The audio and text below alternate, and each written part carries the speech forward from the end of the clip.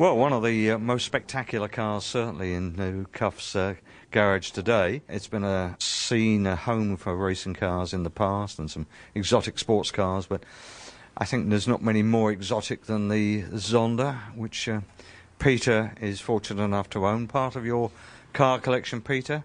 How long have you owned this?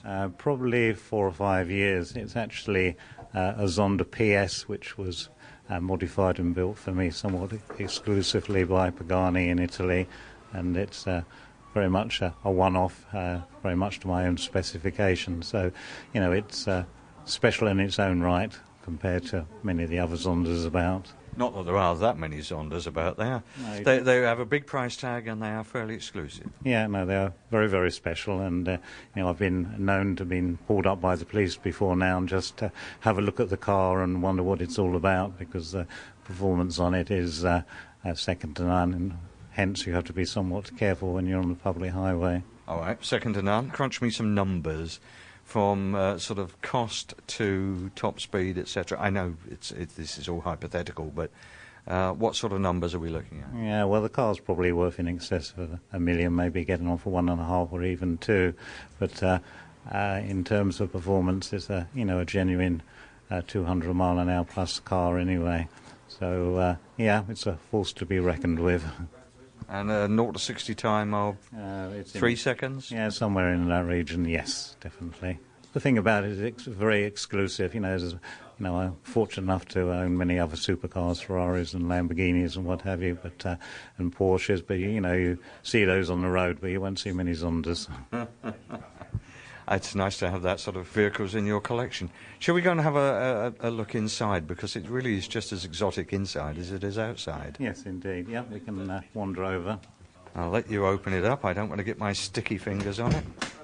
Very nice. It's a one-off entirely for you? Yes, it is indeed. Yeah, no, it has had lots of modifications from the basic model carried out by Pagani, which again makes it very much a one-off. So I'll probably have to hang on to this one forever. Well, it's extraordinarily complex to drive by the looks of it. You've got an awful lot of information. It's not a dashboard, it's a collection of instruments, but the paddles, as we've seen in the Formula One cars and supercars for many years, but this steering area, the dash, and I use that word loosely, behind that is very, very complex. Yeah, I think one of the original ideas from Pagani was, the basic design going back to the earlier Zondas, all revolved around, like the cockpit of a fighter aircraft, and it is very much like a cockpit. There's lots of instrumentation.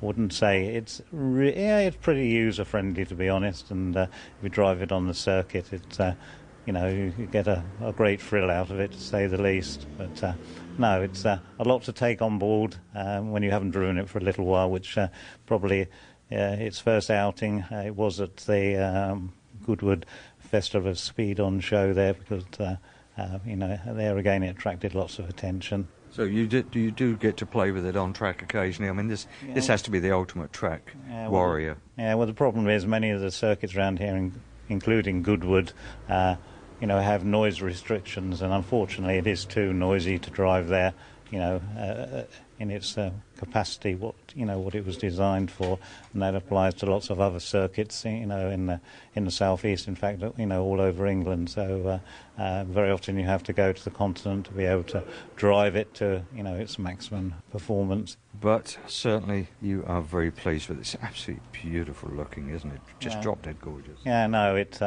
is quite outstanding. It's one of the pleasures you get is not just walking around it, but cleaning them and polishing them, which completely switch off from the rest of the outside world. You get totally engulfed in it. So that's what makes it nice and special to own, I guess. Yeah, not exactly your average Sunday morning cleaning session, though. No, you don't go to the supermarket shopping in it.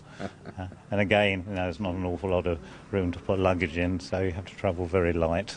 Well, thank you, Peter. That's much appreciated. No, all right, thank you for your time. I'm sure Mike will be very pleased that you've brought it here. It's an absolutely wonderful motor car. Anyway, I hope the whole day is a success, and I'm sure it'll attract lots of attention anyway.